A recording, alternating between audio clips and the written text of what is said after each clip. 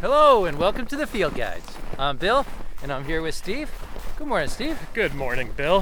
What we're going to do today and over the course of many future episodes is give you the experience of what it's like in the woods, in the field, and on the trail.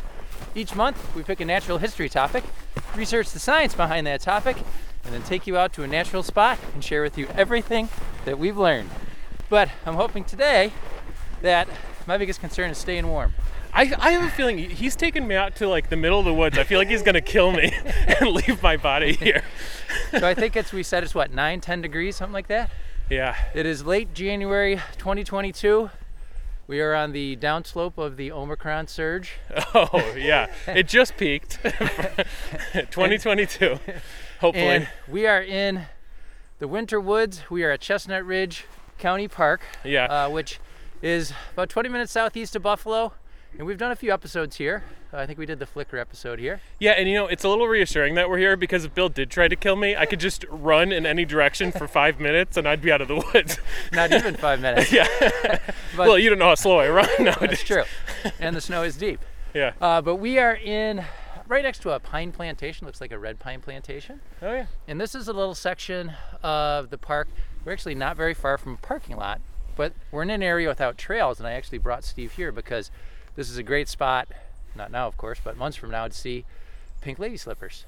So right up on that ridge just above us, within those red pines, lots and lots of lady slippers in early June. Interesting. And if you live near our area, we're kidding.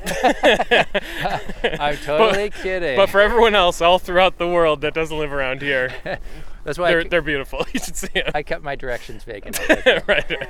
There's a lot of parking lots in Chestnut. Yeah. But for those not in the know, we're kind of joking around here about that because some people like to go out and collect lady slippers, which we don't encourage. Yeah. Appreciate them.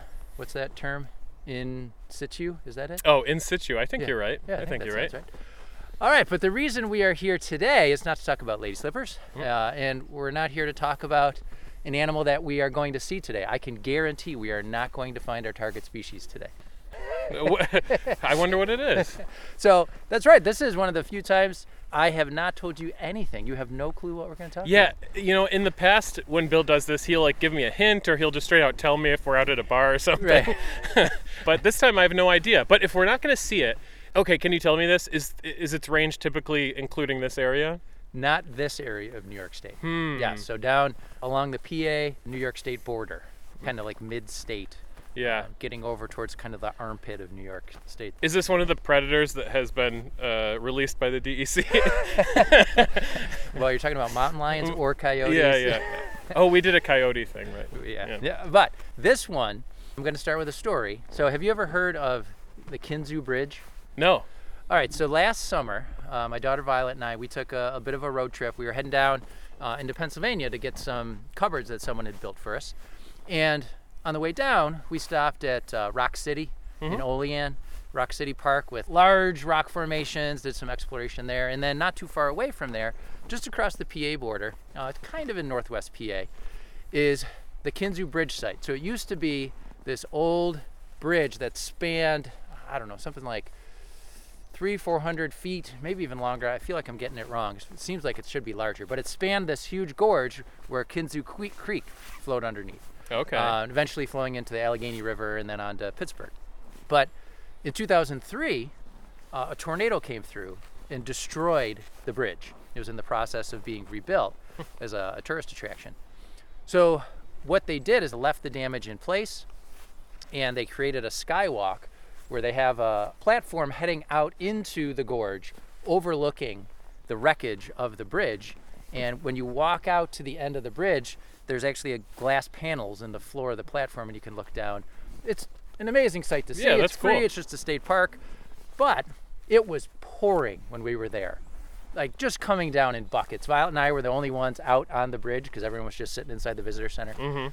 But of course we had to go to the gift shop, and she grabbed this stuffed animal. And the people there at the gift shop were exceedingly, almost disturbingly nice.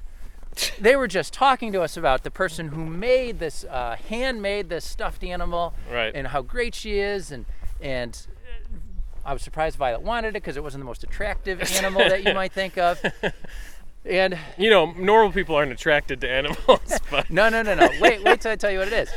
And I don't want to sound like I'm unfriendly or anything, but these people were so incredibly nice. It was just like, these people are serial killers. Maybe that says more about me, but you just expect people not to be nice. It stood out. But when we got this animal, well, they're listening right now. They're like, oh no, I'm coming off too strong. When we went to buy the stuffed animal, it was $50. Wow.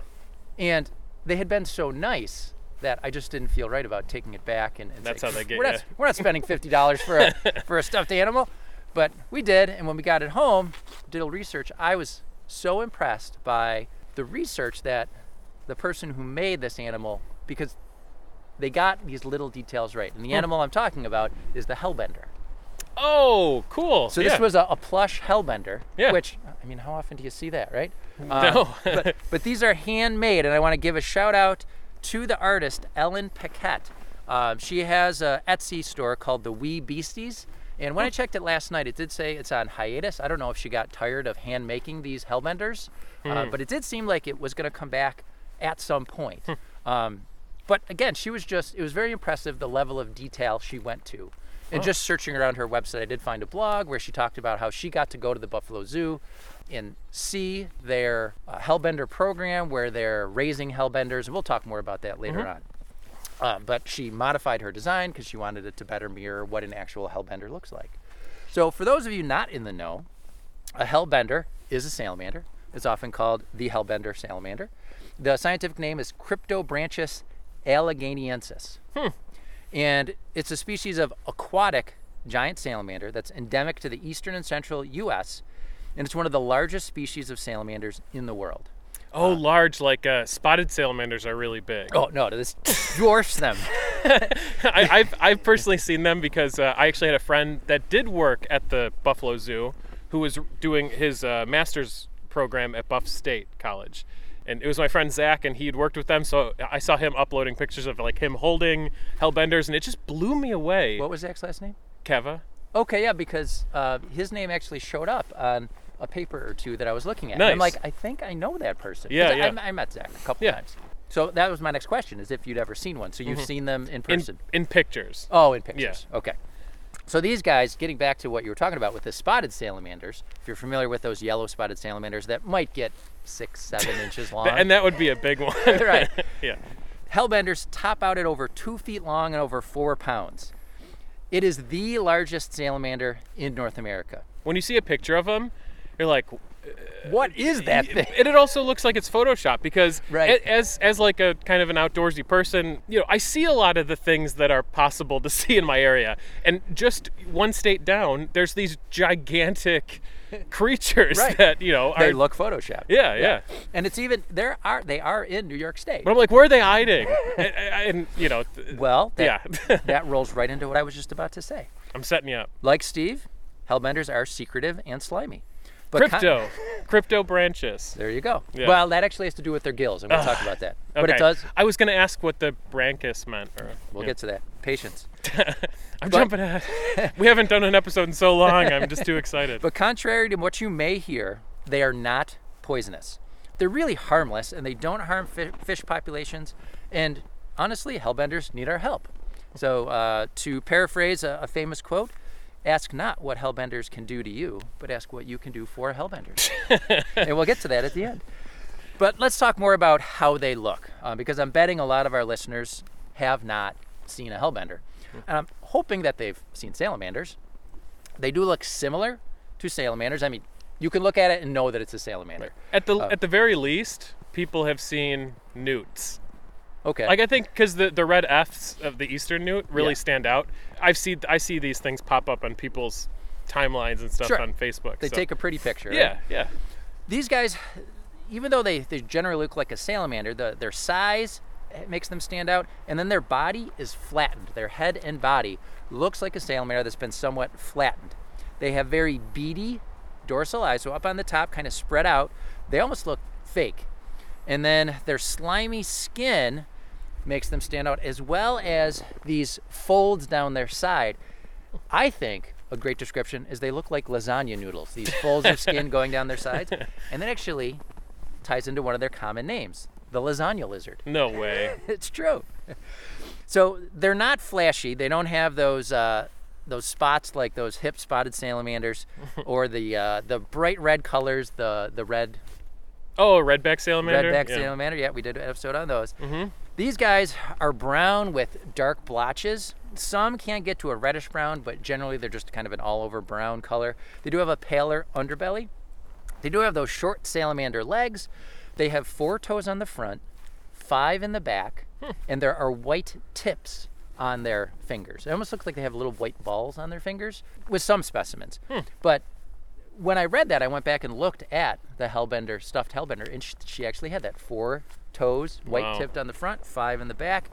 And then the tail is somewhat keeled up and down for propulsion, for moving them through the water. So let's talk a little bit about their breathing. Now, explain to people. Did you say breathing or breeding? Breathing. We're going to get to breeding. Okay. But Steve, tell people, because I'm betting a lot of people don't know, what do salamanders look like when they hatch out of their eggs? Oh, they do go through like a metamorphosis too. Not like a metamorphosis. It is a metamorphosis. And are they, I don't want to generalize, but are they all aquatic? Well, remember we did the redback salamanders, and they've evolved to have non-aquatic eggs. They have to lay them in areas with high levels of moisture. Yeah. So they have those soft-shelled eggs that do need high levels of moisture, and most salamanders just lay their eggs in aquatic environments. Yeah. So, including hellbenders. Yeah. What's that salamander that everyone really likes, and it's like what's called a neomorph or something? Like it stays in its like young form? Yeah, it stays in its aquatic form. People have them as pets. Mud puppies? Is there another name for mud puppy? Water dog? No, that's not what I'm thinking. A siren? No, I never had one, but I can't think. Axolotl? Yeah, oh, that's what okay. I'm thinking of. People have those as pets. They're like pink-bodied, and they're they have very the big pale. gills. Yeah. So that's actually a good picture to put in people's head if they know what an axolotl looks like. Yeah. I mean, when a young salamander hatches from its egg, it has those branch-like, feathery, I think that's a better word to use, feathery extensions from its head. Those are its external gills. And they're feathery because if you have more surface area, you can grab more oxygen. That's right, absorb more oxygen.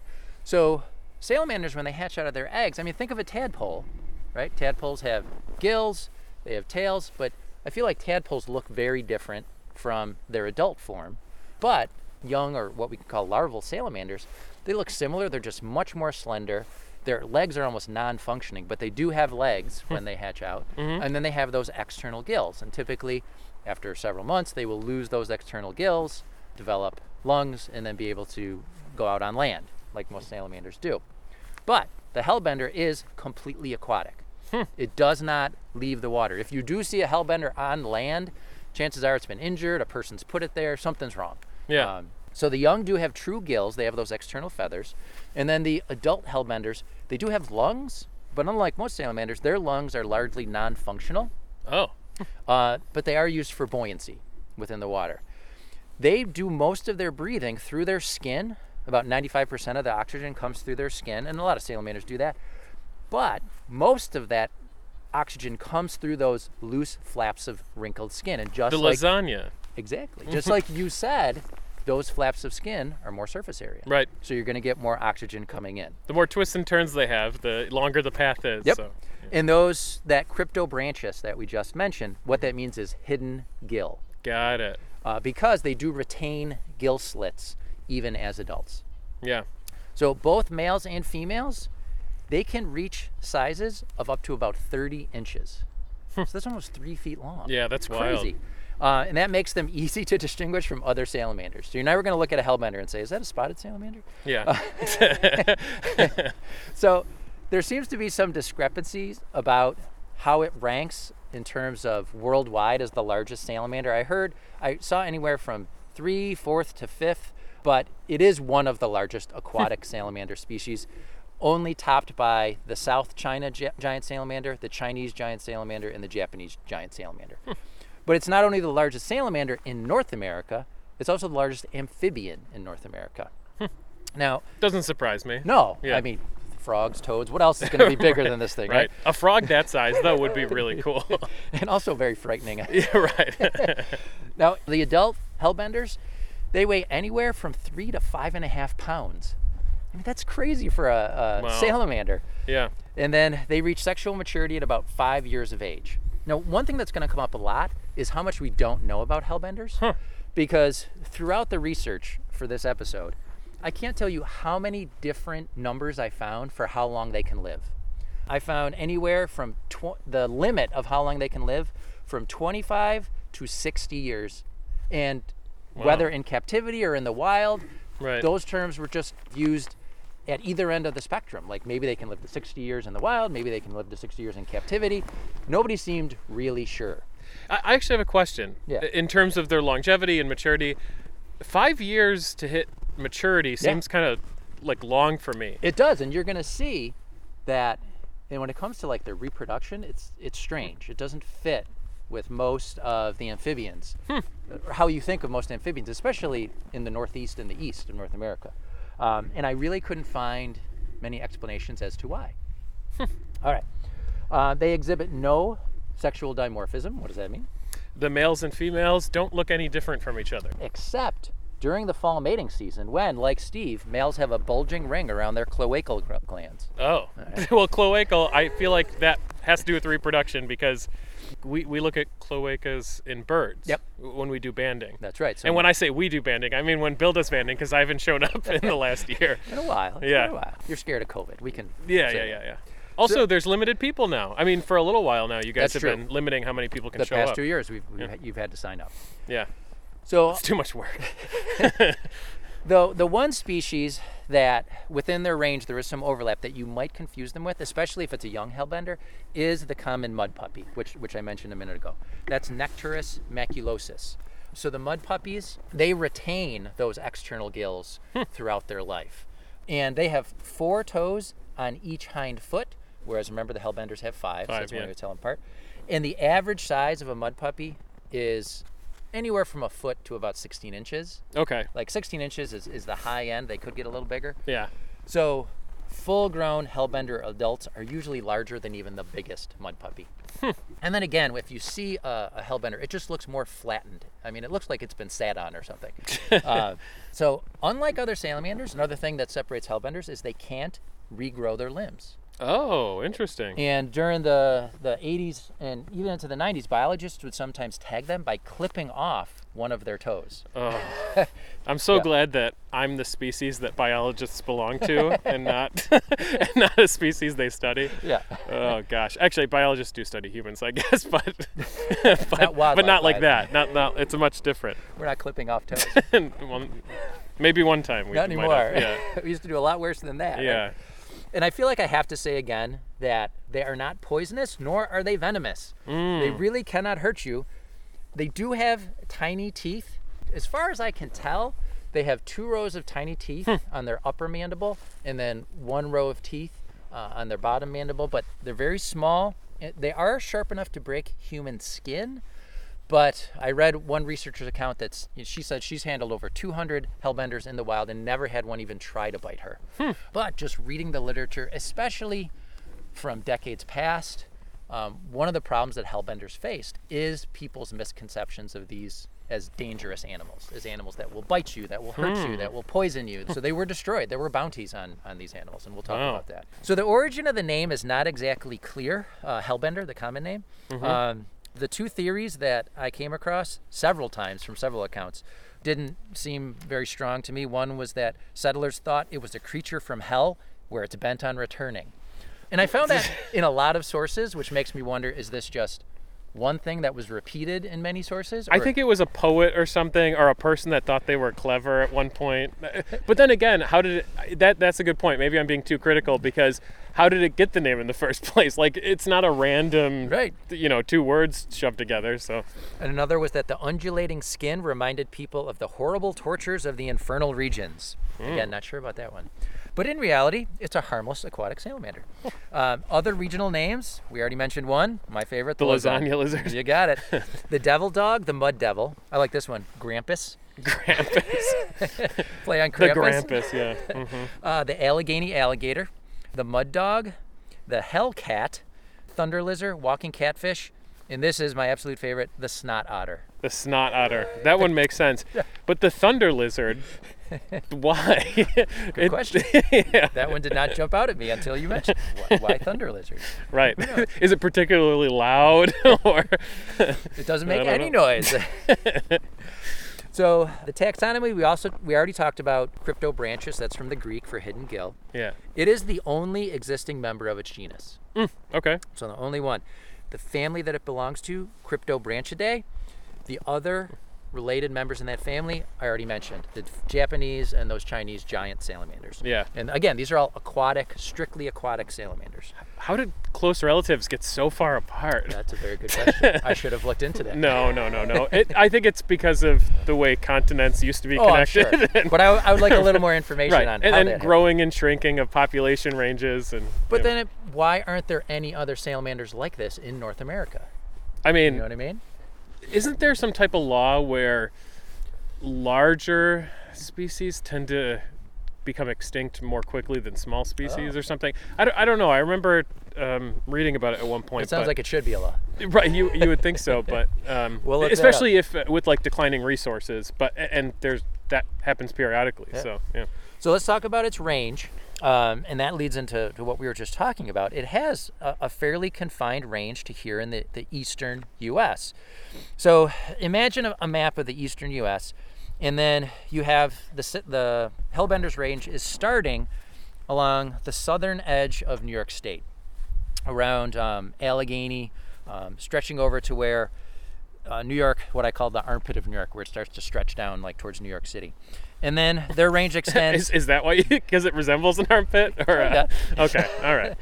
More than what I'm not making a comment about that area. Okay, of New that's York what I State. was wondering. Not making a judgment call. Yeah. So then their range extends through Pennsylvania, through West Virginia, down all the way to Tennessee, and it really stretches down to northwestern Georgia. There's even a small bit over in Oklahoma and Kansas. Within the range, the species, it's really restricted to the Susquehanna River, which extends, again, from that portion of New York State through eastern Pennsylvania, down into Maryland, emptying into the Chesapeake Bay, and then the Ohio and Tennessee River basins. So those rivers really flow along, through the area I mentioned, emptying into the Mississippi River. Yeah. Because, again, it is aquatic, so it's going to stick to waterways. Right. I was going to say, I could easily see a population range map or a species range map being limited to like a particular watershed. Yeah, watershed for sure. It really is. Now, there is a subspecies called the Ozark hellbender. So that's Cryptobranchus allegheniensis bishopi. So that's named after a herpetologist. It's confined to the Ozarks of northern Arkansas and southern Missouri. There's just this little island there. The rest of the range is Cryptobranchus allegheniensis, and then they repeat allegheniensis. Yeah. Now, there's the recent decline in the population size of the Ozark subspecies has led in recent decades to further research into those populations, including genetic analysis, to determine the best method of conservation. Because remember, just because these are both hellbenders, the Ozark one and then the eastern hellbender, because there's enough genetic difference to make the Ozark hellbender a subspecies, you would want to have probably different conservation plans for each subspecies. The eastern hellbender and then the Ozark hellbender. Right. I feel like if you started breeding those two groups together, you would end up losing diversity. Correct. Yeah. Right. So there was actually one study in 2011 that genotyped 276 hellbenders from 8 Missouri River drainages. And they wanted to see, what is the genetic makeup of all these different hellbender populations. They found that the term Ozark subspecies is not sufficient for describing the genetic and evolutionary divergence even within the hellbenders in the Ozark region. They said if we look at this genus, Cryptobranchus, and the species Allegheniensis, there's actually 3 equally divergent genetic units. Oh, okay. One, which is Cryptobranchus allegheniensis, which is the eastern hellbender. And then within the Ozark hellbender, the bishopi, there's an eastern and western populations. Oh, cool. And with this one study in 2011, they felt that genetically they were different enough, isolated, that they're most likely diverging on different evolutionary paths. Yeah. So they said current conservation strategies, which include captive breeding and release, they really don't have enough information right now on current genetic variability within those populations to effectively plan. Now, 99.9% of the stuff that you will find on the hellbender will just say there's the Eastern hellbender and the Ozark hellbender. And really all the conservation planning that I've seen is moving forward with that in mind. 2011, in terms of wildlife conservation, is pretty recent. I was going to say, because it's been 11 years now, or 10, it was probably, they probably submitted it in 2010. So it's been, maybe 10 or 12 years since the research was done. I just wonder if other studies, well, clearly you would have probably had other studies since. I didn't find a whole lot on this. Right. Why would I even question that? I'm sure you would have found and then there was a 2021 study, but yeah. So that's something that I know I'll be watching, just looking out now that I know about hellbenders. Yeah. Will the Ozark subspecies eventually be separated into 2 subspecies rather than 1? Yeah. Okay, we're going to talk about its habitat. So they are found in streams and shallow rivers with swiftly moving water. Riffle areas are super important for these guys, as well as large, flat, intermittent rocks and logs, which they need for cover and nesting sites. They avoid wider, slow-moving waters with muddy banks or just slab, flat rock bottoms. They're considered a habitat specialist, so they're adapted to fill a specific niche within a very specific environment. One researcher said, their success is dependent on a constancy of dissolved oxygen, temperature, and flow found in swift water areas. Now that limits their stream choices to a pretty narrow spectrum. Yeah. And that probably has fed into the reason for their population decline. I was going to say, good thing people tend to leave waterways alone. You think? I wish. Yeah, I know, right? But that really limits them. And I actually wonder about the gene flow between populations as well. So let's just do Allegheniensis. Yeah.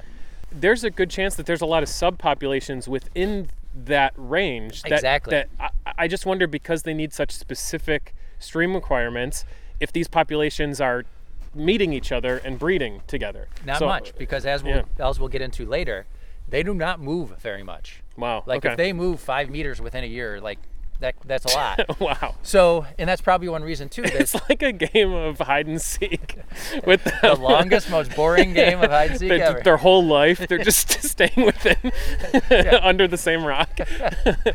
And they're not the most exciting, in terms of how they live their lives. Yeah. But along with that, that's probably another reason why, in the past 65 million years, they haven't changed very much. So some articles refer to them as living fossils because, they don't move around so much. There's not a lot of variation happening. And it's not that their genome is the same as it was millions of years ago, but their traits and survival strategies are probably pretty similar. Their phenotype. Yeah, because they're not really, they're not changing. They've, just to be clear about this, because there's some confusion when someone's like, oh, this is a, what would they say? Like this is the same as it was. Right, yeah, like this is a living dinosaur. This is the same as it was a million years ago. They've been evolving the whole time. We just haven't seen it. Right, but in some way. In some way, and sometimes that evolution keeps it looking kind of similar, but it's still evolution, and especially if they're staying similar, that is a type of selection. It's probably purifying selection. Oh, right. It's working for him. Right. Yeah. So and also I think I hear this from time to time, like, oh, people aren't evolving anymore or something. Like, no, we're evolving. You cannot stop. In fact, like, as a biologist who studied a lot of biochemistry, and specifically I work with genomes and things like that, I can't even imagine a world where you can stop evolution. I don't even know how that would be possible. It's unavoidable. So no, everything is always evolving all the time. Well, populations are always evolving. You can't be careful. You cannot stop populations from evolving. So, all right. So getting back to their specific stream choices, because they have these specific requirements, it's probably led to their population's decline, because obviously waterways, they get polluted, development happens. We're going to talk about those things. But another reason is that collectors could easily identify their specific habitats. Because they have such specific requirements, once people became familiar with them, they could be walking through a woods and notice a stream and say, that's a hellbender habitat. Nice. Along with that, these guys, they are loyal to their rocks. An individual hellbender's range, it's less than half a square mile. They've been found under the exact same rocks year after year. And once a hellbender finds a favorable location, it usually doesn't stray too far from it except for breeding and hunting, and it will protect it from other hellbenders. So they are generally solitary, and while the range of two hellbenders may overlap, one is rarely present in the overlapping area when the other one is there. So again, usually if you find a hellbender, it's going to be by itself. There was a 2012 study that found that most of the hellbenders that they looked at were highly sedentary. Greater than or equal to 50% of the observation indicated no movement between the times that they came to see if these hellbenders had moved. And they were looking at, this study was looking at hellbenders that were released. They were looking at how far did they disperse from their release site. And they found that 69% dispersed less than or equal to 50 meters from the point of release. Wow. So not very far at all. Collectively, they found that hellbender movements indicate a short period of exploration followed by a more permanent settlement and high site fidelity. So Site fidelity is they really like one spot. Right. Yeah. So the captive reared juvenile hellbenders, we'll talk more about this later, they're well suited to release sites, but you just got to be careful about the release site you pick. You can't just say, oh, here's a stream, I'm going to release these hellbenders. They'll find a good site. Right. There better be a good site with 150 feet or so. Right. Yeah. Otherwise, they're not going to be happy. So they are superbly adapted to those shallow, fast-flowing rocky streams. That flattened shape that we mentioned offers little resistance to the flowing water. It allows them to crawl into those narrow spaces under rocks. Now, the eyesight from those beady little eyes we talked about, it's relatively poor, but they have light-sensitive cells all over their body.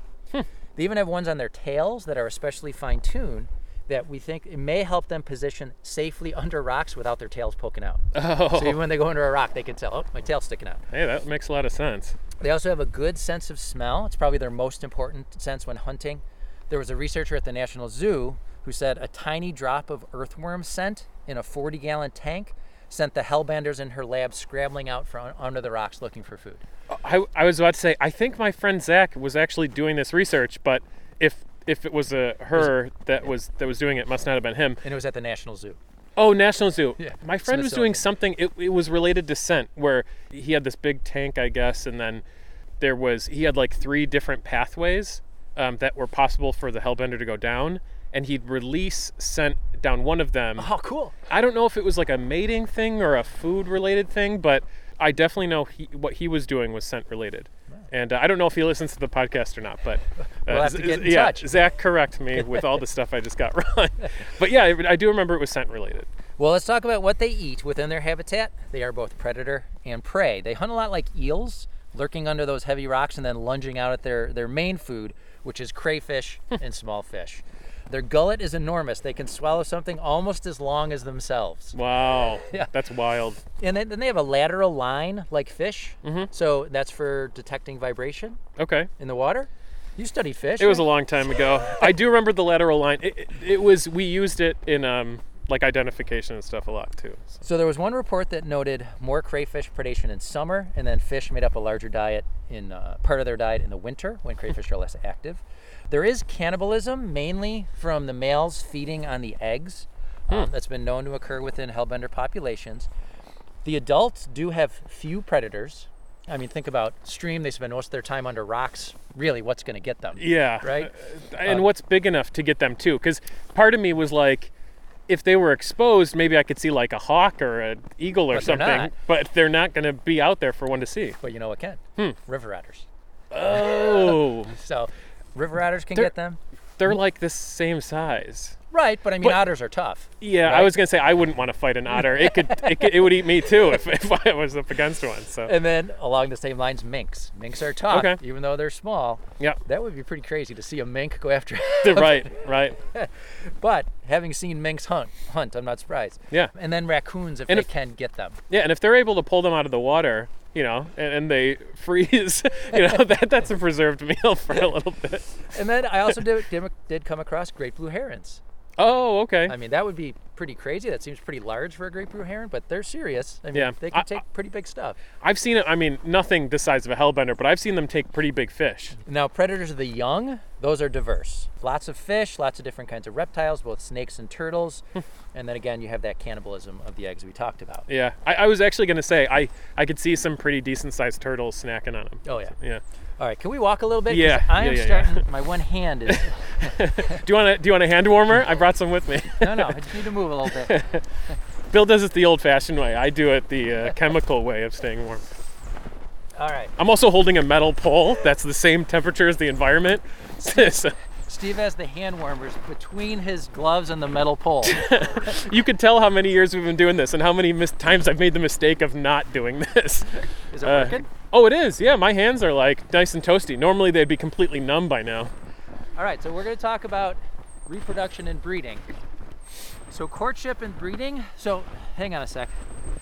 This is where it sounds strange. We've done a spotted salamander episode before where we went to look out for salamander eggs.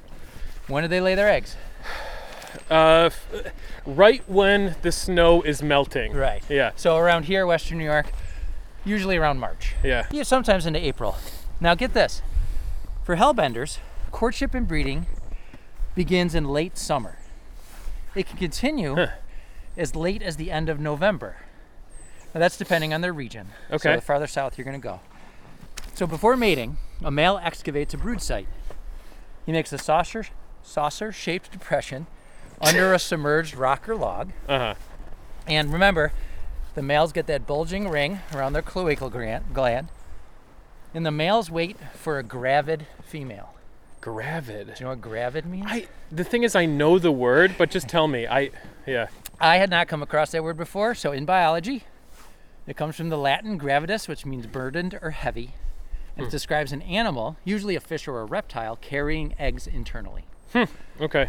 So when the female approaches, it was funny, the various descriptions I found used different verbs, and they said either the male guides, drives, attracts, or corrals her into his burrow. So I guess it depends on who's doing the observing, what it seems like. Right. And he prevents her from leaving until she lays the eggs. Over a 2 to 3 day period, the female deposits the eggs in a softball-sized yellowish mass. Now, again, there's some discrepancy here in the number of eggs that I found. The eggs are about 1/4 inch in diameter, but there can be, some sites said 150 to 200 eggs. I found 400, 450 per egg mass. Wow. On average. Now, unlike most salamanders, the hellbender fertilizes externally. So I didn't know about this. I looked it up. Apparently, in the vast majority of salamander species, fertilization occurs in the cloaca. So the male fertilizes the eggs when they're in the female's cloaca, and then she lays them. Interesting. So in most salamanders, fertilization is internal, but the embryo development is entirely external. Okay. But with the hellbenders, as the female lays the eggs, the male sprays the eggs with sperm. And then he often tempts other females to lay eggs in the nest.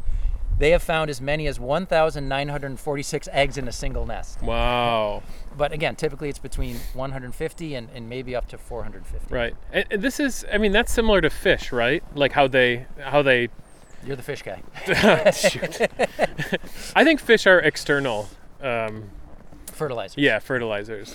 Now remember, I think, but cannibalism. I'm no fish guy. Cannibalism does lead to much lower numbers of eggs. Yeah.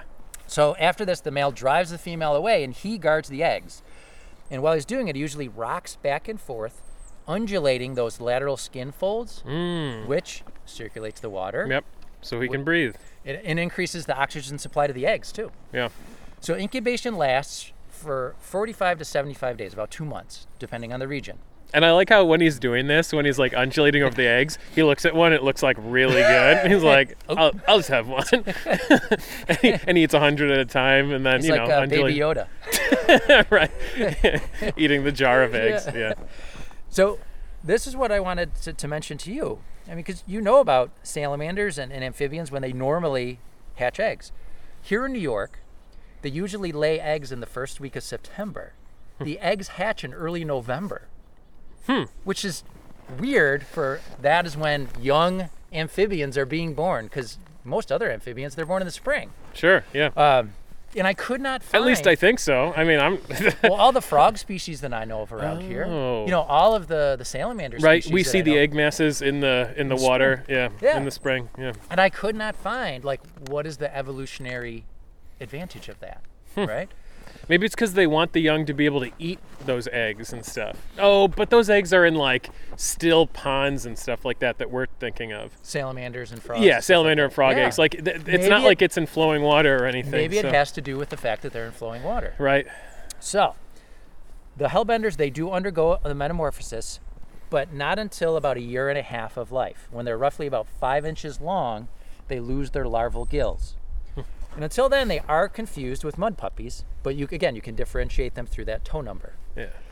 After metamorphosis, the hellbenders absorb oxygen through their skin folds, and again, that is why they have a need for fast-moving oxygenated water. If a hellbender ends up in an area of slow-moving water, not enough of it's going to pass over its skin in a given time, and it won't get enough oxygen. And then does it start migrating or is it die? Or both? It was funny. I took out a line here because one article I read just said, if it does not get enough oxygen, it will not do well. I mean, That's not very specific. but to be honest, the need to migrate, maybe that isn't doing well. It's wasting a lot of energy to. So honestly, I don't know. Does it die? Does it move? I'm not sure. A little bit of both. So now we're going to talk about its status. So research has Single, married. curious. Yeah. So research has shown a likely dramatic decline in populations. Notice that word likely. In most locations within its range. In New York State, it's listed as a special concern species and has been since '83. So that's just below endangered. Right, and that could also partly be due to so little of its range is in New York. Oh, sorry, so it's just below threatened. And it could have to do with its limited range. yeah. At the state level, it is listed as endangered, and really in every area within its range, it does have some type of protection. But depending on the state you're in, the state level of protection is going to be different. Some places it's threatened, some places it's endangered. Here in New York State, it's just special concern. But there is a lack of basic life history and distribution information. There's just insufficient historic data on population densities. And that means there's a shortage of knowledge on long-term population trends. Like if we don't know what the populations were 50 years ago, Right. we don't know how they've changed. But the available evidence does suggest that the numbers have declined. And there's little evidence of successful reproduction within recent decades. I would also guess that if, like, one way to measure that is if their potential habitat has declined, Well, right. then that's going to be obvious that, they have fewer places to spread into. And not just the amount of habitat, but the quality of the habitat, True. how it's been polluted and degraded. Right. And that goes right into what I'm going to say. The reasons for the decline. The main one is destruction of riverine habitats created by dams and other development. Dams, think about it, that's going to eliminate that fast-moving water, those riffle areas, lower dissolved oxygen. River pollution, unfortunately, the chytrid fungus has been found throughout the Ozark subspecies. Who else was the chytrid? That's all amphibians. Okay, because we had talked about it in another episode, Yep. I think. So. And then over-harvesting for commercial and scientific purposes. The biggest problem for hellbenders is siltation of their streams. Okay. And that comes from construction work, especially road work, development, and then agriculture. Poor Yeah. agriculture resulting in soil loss into So waterways. is siltation, is that how murky the water is? Yes. Okay. So there's sediment in the water, floating in the water. Right. And then another problem, which has been a historical problem, is killing of hellbenders by fishermen who accidentally catch hellbenders and erroneously fear that they're venomous or poisonous. Just people killing them because they thought they were problem animals. There's also a belief that they harm fish populations, and they don't. They're eating mostly crayfish. Yeah. Federally speaking, there was a review within the past couple decades, and Fish and Wildlife, they determined that the Ozark hellbender is an endangered species. It's estimated that there was a 75% population decline since the 80s. Okay. And at last check, there were less than 600 remaining in the wild. Wow. Pretty small. That's tiny. And then as I mentioned, that chytrid fungus, it's been detected in all Missouri populations of the Ozark hellbender. Not good news. Yeah. But the larger population, the eastern hellbender, isn't listed as endangered. It's not even listed as threatened. But they do say that it is in need of protection. It's Right. just the levels haven't declined to the point where it's going to trigger protection under the Endangered Species Act. But they would just assume that that might be projected Yes. for the species. If things so, don't change. Yeah. So that the need to conserve these remaining populations, I mean, that's going to come through protecting habitats and then augmenting their numbers through reintroduction. Mm-hmm. And we need to be sure that work is done on both of the subspecies. More work needs to be done on how many Ozarks. subspecies are there really. Right, right. Because we do, as we mentioned, we want to preserve that genetic diversity.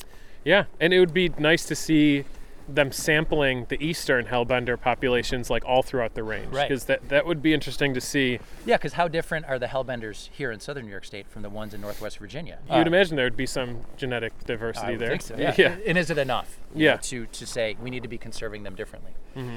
So there's a lot of head starting programs that have been started. Eggs are collected from the wild, and then they're raised in captivity for re-release at a less vulnerable time. Because you have to imagine these tiny little hellbenders, when they first hatch, they're just so susceptible to getting eaten. Yeah. So they keep them and raise them until they're, I found, anywhere from 4 to 7 years old. So they're keeping them for a long time. Wow. So And that's- pretty much until maturity then. That's one thing they were doing at the Buffalo Zoo. Mm-hmm. The Ozark, Which when people talk about zoos negatively, and don't get me wrong, there's a lot to say. right. But at the same time, a lot of these zoos do work like this too. Sure. And when I say a lot, I don't know if it's all zoos, a tiny fraction of zoos, but there are zoos doing good work. Sure. I don't know. So there is good stuff happening. But I would recommend, because for a long time I wouldn't go to zoos. Mhm. But working at the Nature Center, we had volunteers that worked at the zoo, and through talking to them, you'd find out what zoos do that is good. So it's not all good, it's not all bad, but I would recommend listeners check out Stuff You Should Know did an excellent episode on zoos. Are they good or are they bad? Yeah. And they did what I felt was a very fair look at these are the good sides of zoos. They talked a lot about whatever that condition is that affects animals in zoos. What is it, zoochosis or something? I don't know. Yeah. Where animals will just start to pace back and forth, or they'll hurt themselves. It's almost like a mental condition with these animals from being in captivity. It's funny, you weren't going to zoos, but you were at the Nature Center, which is essentially a zoo, but none of the animals are alive. They're all stuffed and on shelves. Now, hey, I always told people at Beaver Meadow we didn't use any animal parts until the animal was done using them first. Right. Although that wasn't entirely, It's respectable. that wasn't entirely true. Oh no. All right. Wow. It just got dark. So good news about hellbenders, though. The Ozark hellbender was successfully bred in captivity for the first time at the St. Louis Zoo in 2011. And this is pretty crazy. They built 2 outdoor streams 40 feet long and 6 feet deep. They had natural gravel, large rocks for hiding artificial nest boxes, and that's where they discovered the fertilized eggs. And they even had a nearby building that housed state-of-the-art life support equipment that filtered the water and maintained the streams at temperature. Wow. So there's a lot of work going into helping these critters in the different states within their range. That whole setup sounds pretty serious. So if you live in North Carolina, look online, because from what I could tell, there are volunteer opportunities for people who can help with hellbender surveys and going out to find how populations are doing.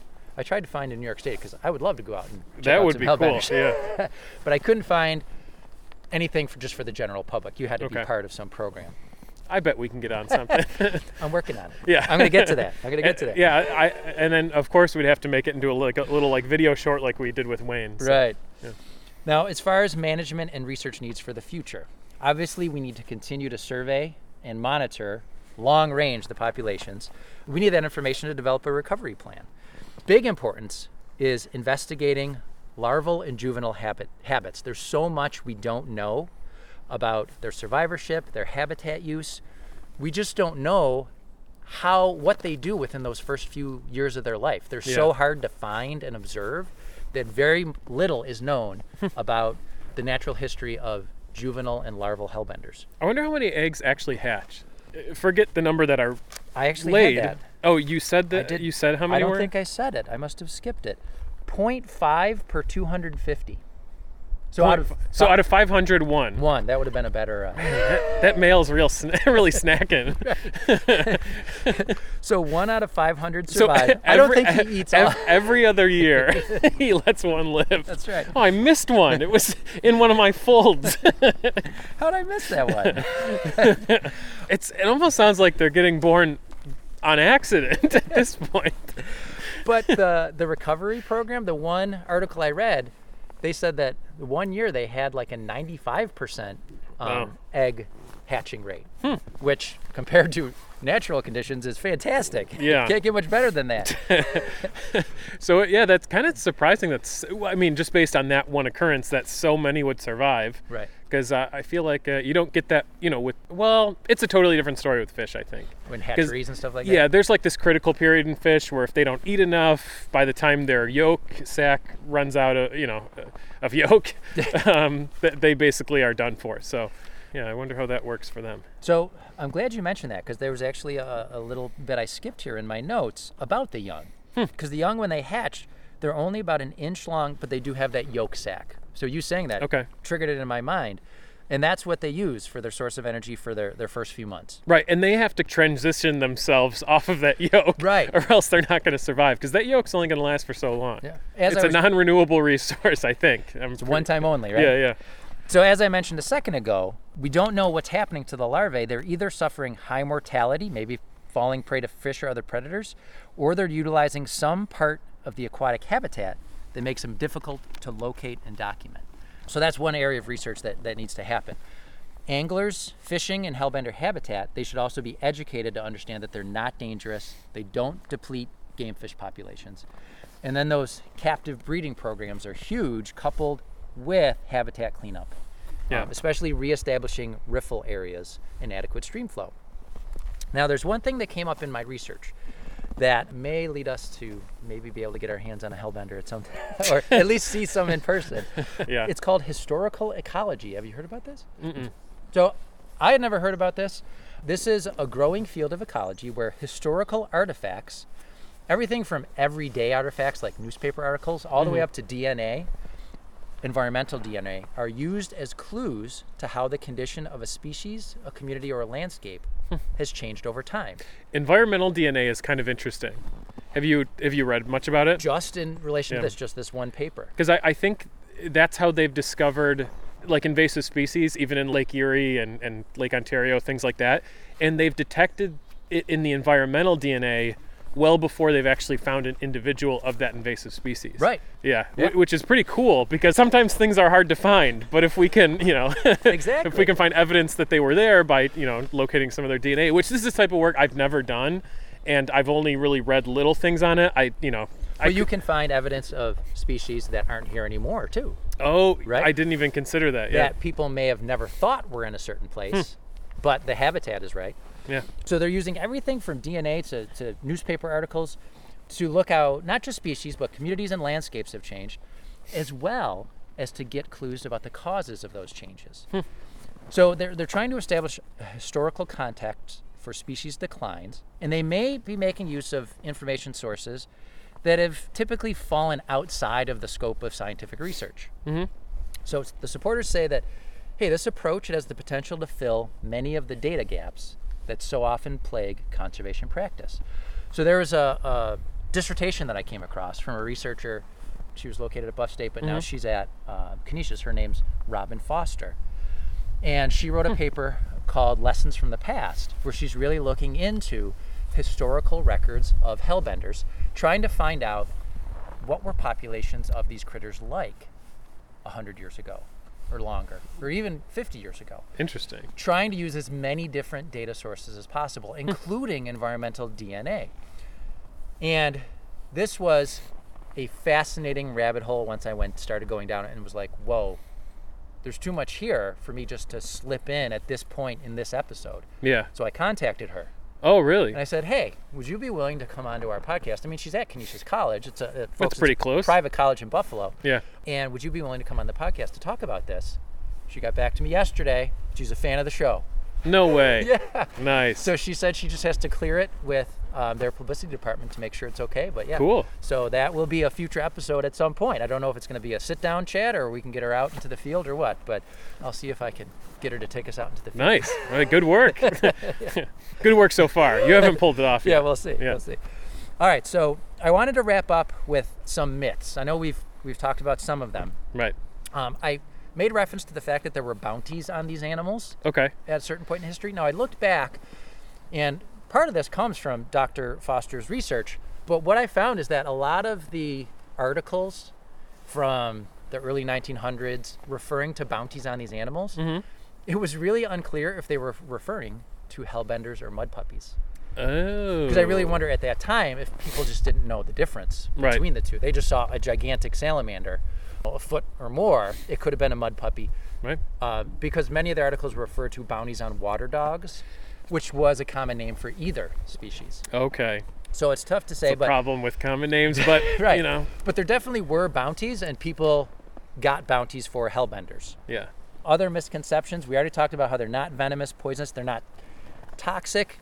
Although I do have to say, I did come across at least a couple articles from reputable sources, not scientific articles, that refer to their toxic skin. But when I tried to find any kind of scientific biology backing of that it's toxic, I couldn't find anything on that. So as far as I can tell, if it is toxic, it's not toxic to people in any meaningful way. It was just like a biologist out there. It's like, I got to protect these things. And they thought that maybe There by you go. telling people that they were toxic, Yeah. it's like, you do not want to go into these habitats because there's these toxic monsters There you in go. there. They are toxic, Yeah. folks. Don't touch them. Yeah. There's a slew of people going out to hunt them because they hear they're toxic. So researchers do believe that the mucus on them does prevent exposure to pathogens. It protects them from abrasions, but it's not harmful to humans. As I've mentioned, they don't harm fish populations. And honestly, what's good for trout is usually good for hellbenders in terms of their habitat. One biologist said they don't ruin a fishing rod if you catch one. For some reason, that was a belief that they're going to ruin your fishing rod. I don't know how. I mean, if you have a cheap fishing rod, you said these things can get over 5 pounds, right? Right. I don't know. I mean, I don't know how much. Maybe it could break it. You're saying. Maybe. Yeah, Maybe. that's what I mean. Yeah. And they're not, and the researchers or the biologist said they're not bad luck. To the contrary, one could argue Bad luck. these harmless giant salamanders are very good luck because of their role in the ecosystem as an indicator of good water quality for people, fish, and wildlife alike. Nerd. Actually, they're a good luck because. But Let's just not talk about luck. Okay. Yeah. I knew you were going to say something about that. I know. I'm a snob, and yeah. Steve makes his own luck. Yeah. Fortune favors the prepared mind, Bill. All right. But the part about good water quality, Fortune's just another name for luck. you're right. Shoot. They are considered an indicator of good water quality. And that ties into what we talked about before about their populations declining because of pollution and other things. That biologist, though, the one you referred to as a nerd, they did go on to say that if an angler does keep their day's catch on a stringer in the water, and it happens to be near a hellbender, it's not uncommon that a hellbender might make a meal out of their day's catch. So if you're leaving your fish out in a easy place for them to scavenge, you can't blame them for taking it. And then, folks, I know this is a sore spot for a lot of people, but if you're in a stream, especially a fast-moving stream with large rocks where hellbenders might be around, leave the rocks where they are.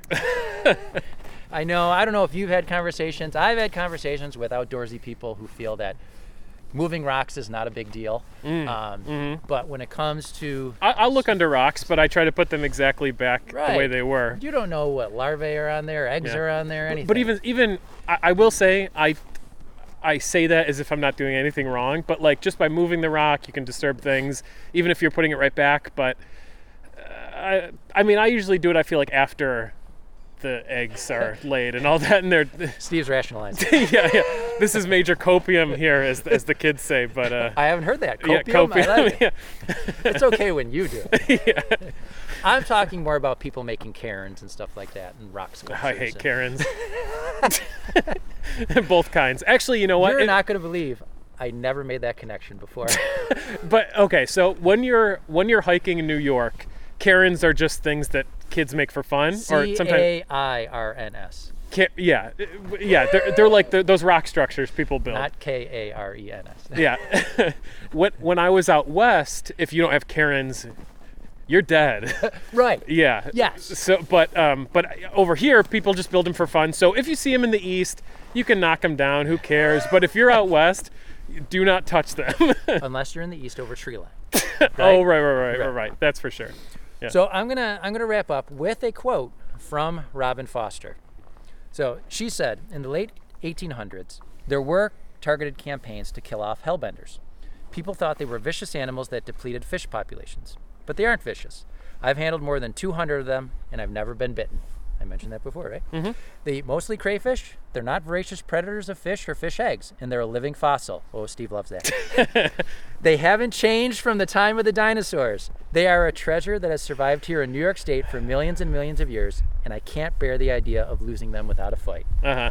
Just be quiet for now. She's not talking about their genome, so Right. I'll give it a pass, I guess.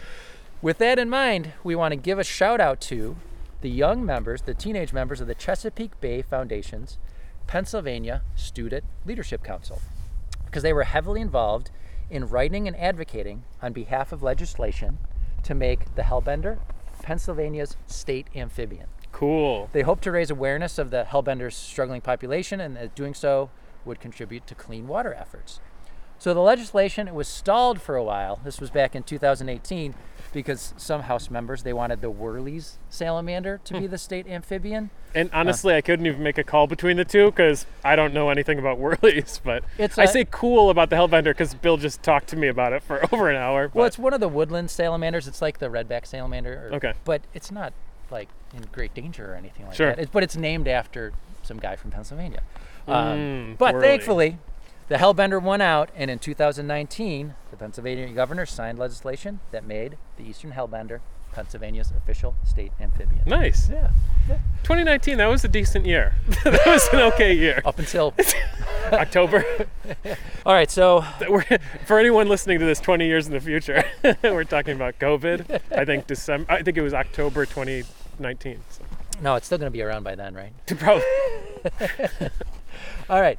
I do want to mention a friend of mine. I don't think you've ever met her. She was my former neighbor, Melissa Borowitz Beatrice. I promised her that in our next episode we would mention her book, which was released this fall. Right. She created a kid's book called Life Among the Milkweed.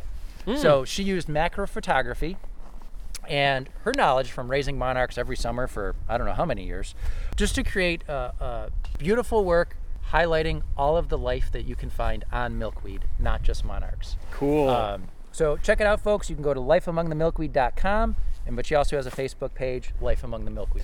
What ages is it for? It's a kid's book. I would say it's probably for, with young kids, anybody under 5, you can have the grown-up reading to them. Yeah. But the pictures are big enough and detailed enough where even little kids will be into it. So I'd say anywhere from 3 to 10.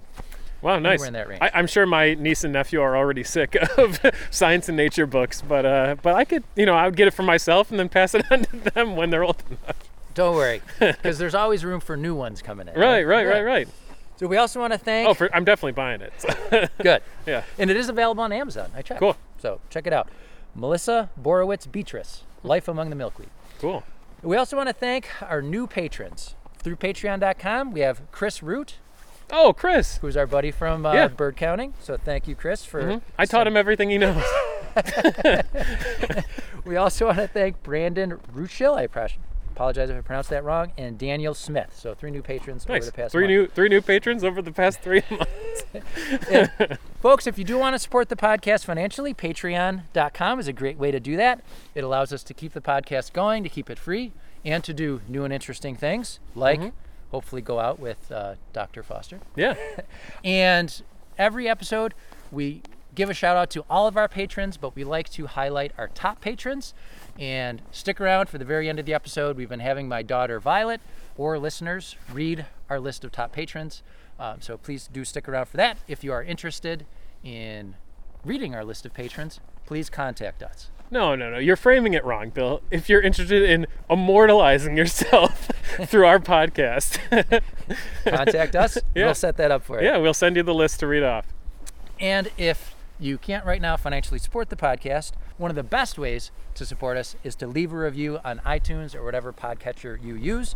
We want to thank our newest iTunes reviewers, Smash and Fenrir, Chris the Tuck, and the Bird Licker.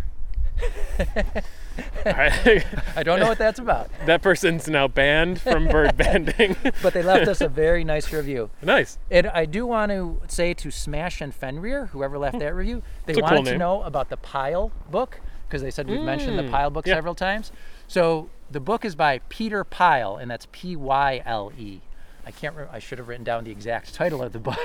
Yeah. But if you put in Peter Pyle, bird banding guide, there's 2 volumes. I would assume it's still in print, correct? Oh yeah, it is still in print. Yep. Because it definitely looks like an older book. It's like this big, thick, like, I don't know. It's almost like a textbook, a softcover textbook. It's wild, yeah.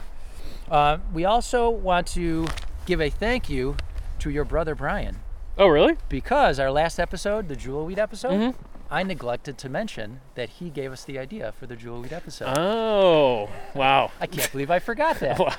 You betrayed my brother. So thank you, Brian. He didn't mention anything to you about it? I don't know. I don't listen to when he says stuff. No.